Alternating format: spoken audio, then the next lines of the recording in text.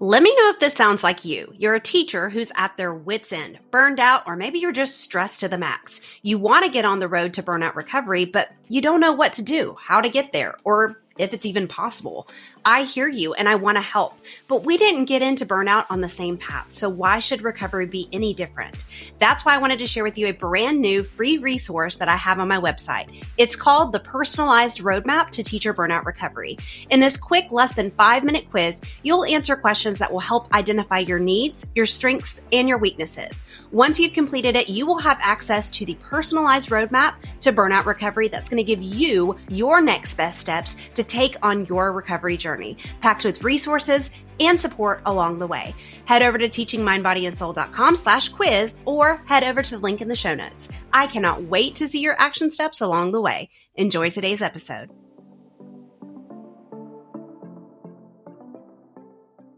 Welcome back to episode 24 of the Resilient Teacher Podcast. I had a completely different episode planned to go live this week, but I had to move it back because this conversation was really heavy on my feed these past couple of weeks, and I really could not address it. There's a big theme that keeps reoccurring on my teacher social media feed, but also in my personal life as well. And when there's a theme that keeps popping up, I know I've got to talk about it. It's almost like a hunch or a feeling that this is definitely something that I need to get out into the world. So in this episode, we're going to be talking about teacher perfectionism. And I want to warn you that this could trigger you to recognize something about yourself. And this is absolutely my hope in bringing up this topic.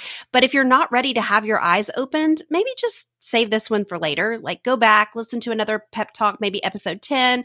But I really want to reinforce how avoiding perfectionism can really help save your career. So I'm going to bring up how this theme keeps showing up. 1, on my feed by sharing with you a post I saw recently. 2, my experience and how I've seen it show up in my personal life. And perhaps you'll have an aha moment if this is you too. And then talk about how we can start turning these perfectionistic tendencies around and then bring you that motivation to start making the change now so you can save your career. So let's get into it. Hey there, and welcome to the Resilient Teacher Podcast, the podcast giving overwhelmed and burned out teachers inspiration, sustainable strategies, and reigniting passion for teaching. I'm Brittany, a special education teacher and teacher resilience and retention strategist, and I am on a mission to inspire educators to prioritize their mental health and individualize their self-care routines so that they can live a balanced, fulfilling life as an educator while making a bigger impact in their classrooms and communities. Each week, I'll be sharing tips, strategies, mindset shifts, and discussing hot topics in teacher resilience with other knowledgeable experts so that you can ditch the overwhelm, prevent burnout, and create the life you've been dreaming about. So let's get started, and let me remind you that you too are a resilient teacher.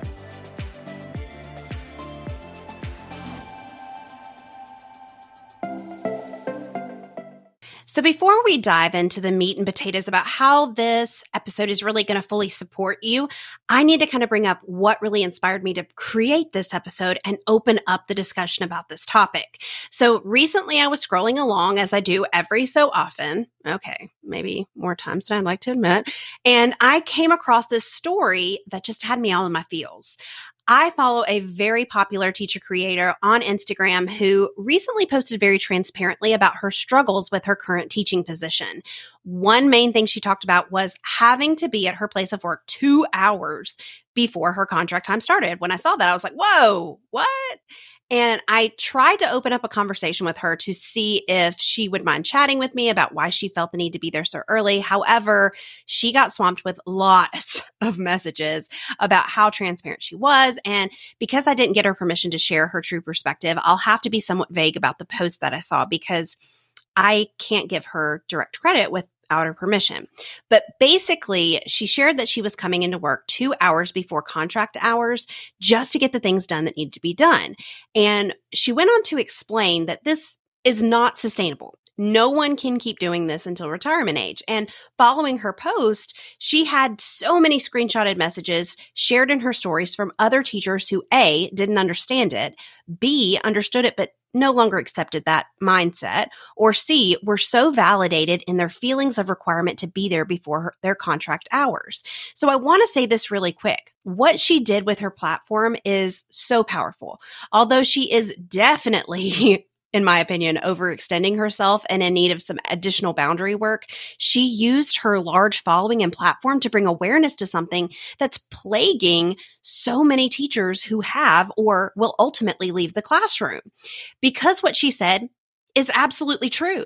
Coming in 2 hours before your contracted time, taking work home to do for hours over the weekend, those are absolutely unsustainable practices if you want to remain a teacher long term.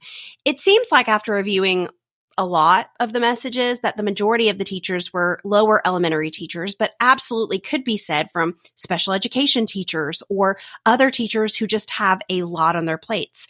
And I want to be real. Like, I've been there. I've done that. But I didn't last very long on that train. And maybe you've never considered this, but these are expectations that are set on you, by you, not by your administrators. I can't say that any administrator has said, you have to be at work 2 hours early. Certainly, like I'm sure there's someone who's experienced that, and I hope you used your voice to express and set the boundary to show up and explain how you're not required to do that consistently per your contract. But these types of unrealistic expectations that we're setting on ourselves can often be due to perfectionistic or people-pleasing tendencies. And I want you to know that perfectionism and people-pleasing have also been themes showing up in my personal life as well as being like a recovering perfectionist myself. My 8-year-old daughter is also struggling with this idea. And because themes reoccur in our lives, they can show up not only in teaching, but in our personal lives as well, because we as teachers are also humans. A few years back, I was one of those people. I can remember thinking at one point in time that if I didn't have everything together in my life, then something must be wrong with me. And if you can't already tell, because I'm a special education teacher, a mom/bonus mom of 5, a podcaster, a consultant, a business owner, a product and content creator, I'm very ambitious. And I love that about myself. I've always been that way.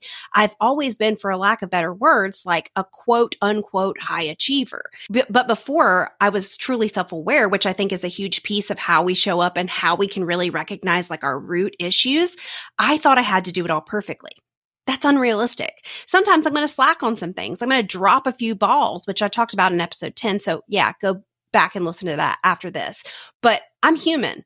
I used to think I had to be superhuman. I had to do and be more. And if I didn't, that it meant that I wasn't productive or I was lazy. And those are definitely ideas or limiting beliefs that I have since retired.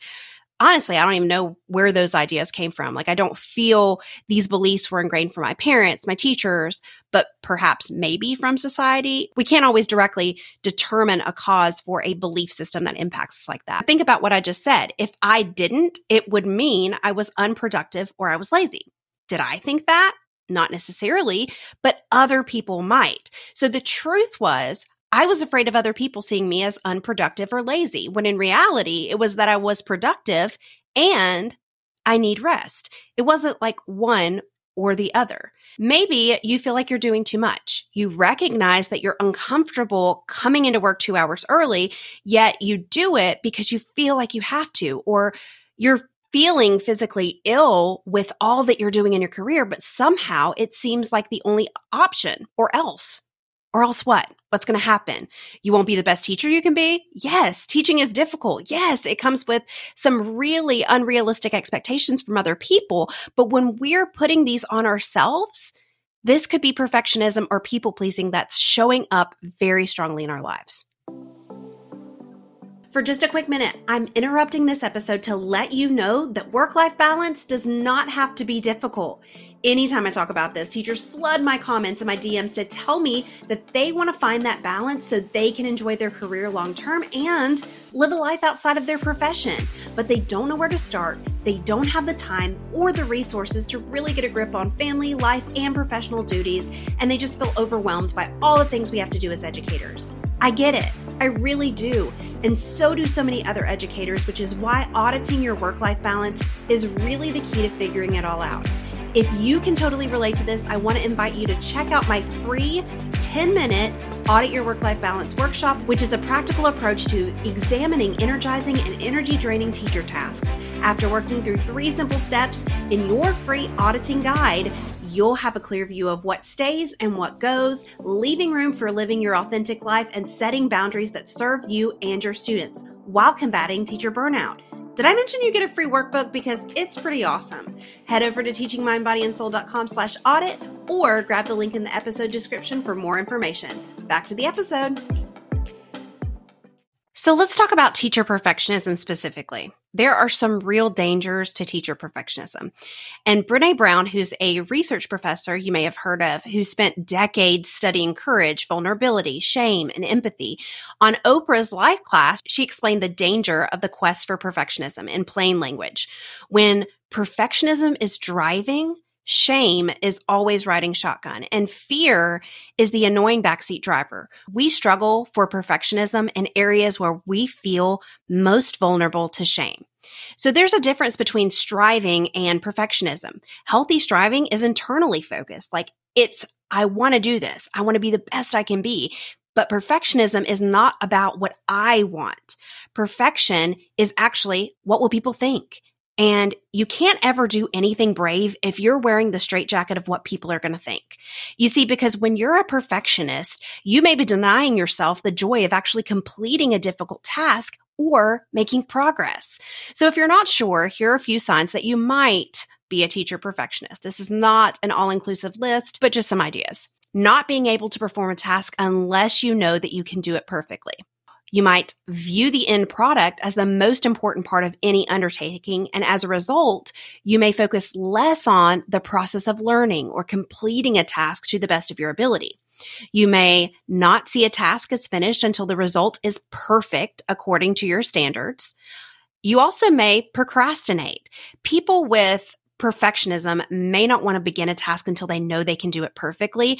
And I actually am posting a TikTok on this, so I'll drop that in the show notes for you to save and watch when you need some reminding that you're not actually a procrastinator. Or you might take an excessive amount of time to complete a task that doesn't really typically take people long to complete. And the last is that these ideas are in black or white. Either you're good or you're not, instead of recognizing that our progress is on a continuum, and it's one of the major indicators of perfectionism. So do any of those things sound familiar to you? Okay. So you're still here. All right. So perhaps you're noticing these things about yourself and you're ready to start recovering from that. Here's just some 4 simple ways to begin recovering from perfectionism. Number 1, you want to find a mantra. So in Psychology Today, licensed social worker Kristen Lee suggested some mantras that can help teachers get a handle on perfectionism to avoid spiraling those irrational thoughts and behaviors. These include reminding yourself that being perfect isn't the key to social acceptance, and perfect is not sustainable. Remember that. Instead, she's suggesting rethinking perfectionism and striving for what positive psychologists call the good life. Those connections, the value, the alignment, the greater presence with ourselves and one another. These are all things that I teach about in the Individualized Educare program, where we actually evaluate using evidence-based skills and assessments to create the most individualized resilience plan for you. The real key is to take time to sit down and recognize and appreciate the connections that you have, and remember the value you provide for your students, and consider a mantra that's really going to support you in rewiring that perfectionism roadmap to a more realistic one. Number 2 is to be self-aware. Another part of what I teach in evaluating is the component of how self-evaluation is helpful for becoming more self-aware, and self-awareness is really the kryptonite for perfectionism. If you think about the last time you attempted perfectionism and then examine the negative impacts from that experience, you're more likely to be happy with just doing good enough actions that can just simply take you from point A to point C without that stress. And I talked about this before, but just this past school year, like I was going to coach the cheerleading squad at school. I thought that it would help me connect to my students and others outside of the classroom and give me an opportunity to make an impact in the school environment outside of my normal classroom. But because I didn't consider my family life, my actual children's activities, schedules changing, my husband getting a promotion, I quickly realized that my goal was really just too lofty. And while the idea was aligned to my unique goals and values, the additional work outside of that was not aligning to me specifically. So meeting students and making an impact on them in my actual classroom is actually good enough. Number 3 is to cultivate authenticity. And some people proudly proclaim their perfectionism, but Dr. Brown cautions that this is not really a positive trait. Perfectionists are ultimately afraid that the world's going to see them for who they really are, and they're not going to measure up. So I'm obviously a huge proponent for authenticity and individuality, and that's why I discuss the self-awareness and the assessment necessary to develop authentic boundaries and an individualized resilience plan. But instead, Dr. Brown says, be authentic and true to yourself. She reminds us that authenticity is a practice. Like we have to choose that every day. So sometimes even every hour. In order to be authentic, we must be willing to let go of what other people think of us. One of my colleagues, for example, felt enormous pressure to become an administrator. After a year doing that, he knew that he really made a terrible mistake, and he recognized he wasn't being his authentic self. It took courage for him to let other people know, hey, I made a mistake, but he is much happier just being back in the classroom. And number 4, we have to understand that failure can provide its own lessons. I can remember when my district had me teach virtually for the school year 2 years ago, and I was expected to teach modified curriculum and resource, which are normally like 2 separate positions. And this was a whole new world for me, but I really wanted to do my best. Never having taught modified curriculum and having to do it virtually was a challenge. And one day I came up with this super engaging lesson. It had moving pieces. It was interactive. I was stoked about it. And I really put a lot of effort into that lesson. But when it finally came down to actually facilitating the lesson, the students just didn't have the technology skills necessary to complete this really cool activity. They didn't know how to get to the link. They didn't know where to go from one section to another. One of the students clicked out midway through the process and couldn't log back in. And to anyone on the outside, this lesson was a disaster. But I did something that was completely new to me. My students were completely new to this world of education. And even though the lesson didn't go as smoothly as I'd hoped, it was still a journey that I took on something I was completely uncomfortable with. I learned what my students could and could not do independently. And I walked away from that lesson and that day with the knowledge that there needed to be better guidance and teach specific tech skills prior to undertaking a lesson like that.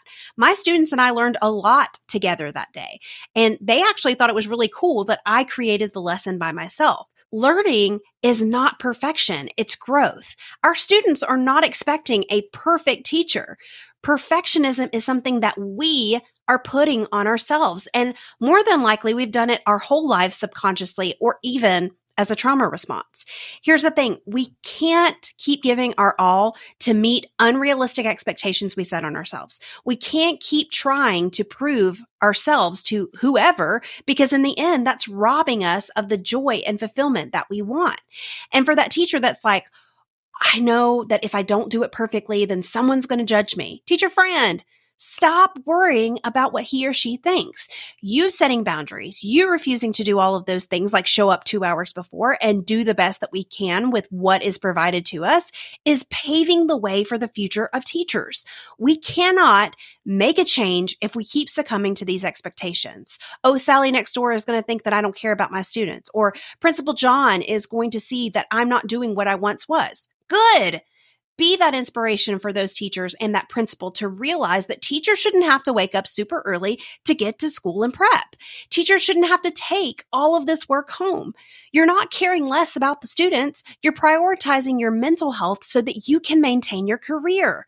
So you can do this until retirement if that's what you want to do.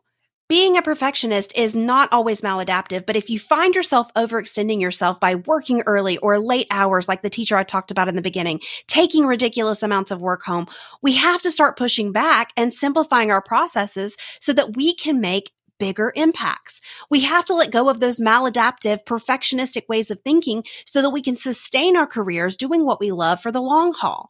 I know you want to do it all, but let's be realistic. You just can't. No one can. Your perfectionism, while it seems like it's motivating you, is really negatively impacting you and putting you on the fast track to burnout.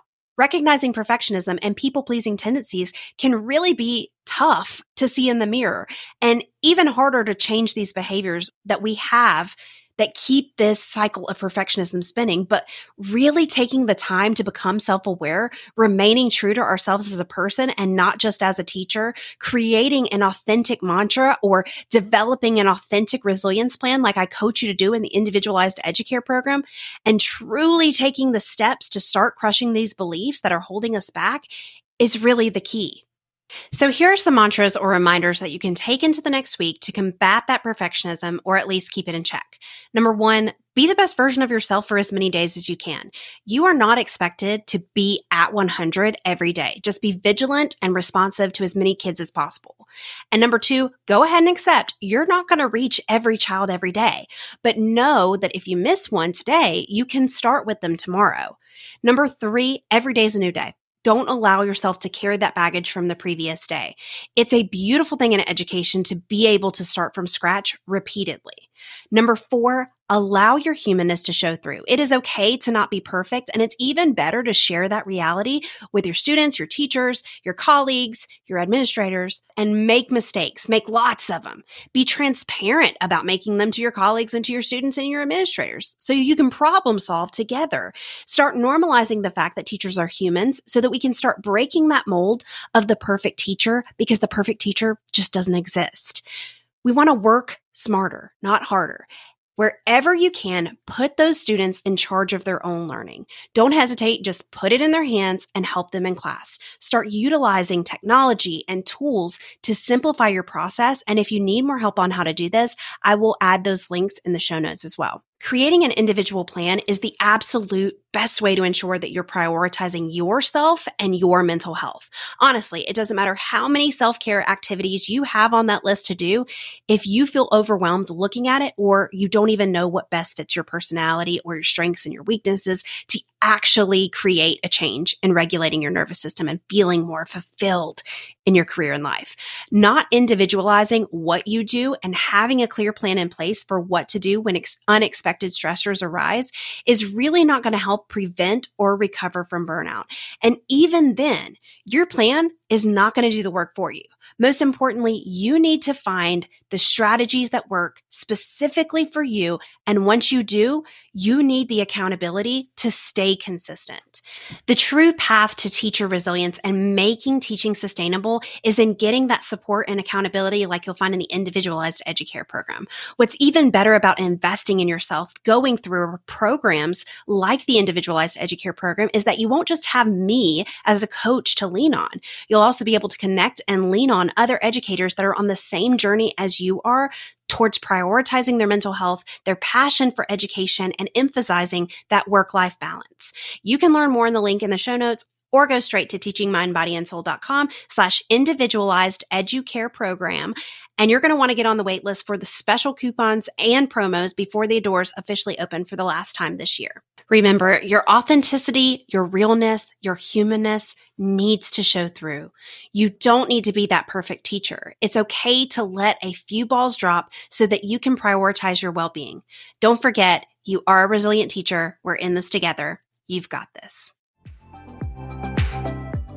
Before you go, head over to teachingmindbodyandsoul.com/podcast to check out any links, freebies, and resources discussed in this episode so that you can start recovering from or preventing burnout and reigniting your passion for teaching. If you liked this episode and it helped you or made you think in any way, I know it will be for other educators too. So subscribe and leave a review so more educators can find this community as well. Did you know that you can have an incredible impact on the teachers in your life? That's right. All you have to do is share what you learned today. Take a screenshot of the episode you're listening to and tag me and post it in your stories. What do you say that we start creating a trail for more teachers around us so that we can start to make the change in the system of education, how teachers are seen and respected, and for ourselves? I look forward to connecting with you more on Instagram at Teaching Mind, Body, and Soul, or TikTok at Miss Princess Teach. I am always looking for an excuse to chat more about burnout, resilience, and teacher support. I'll see you in the next episode.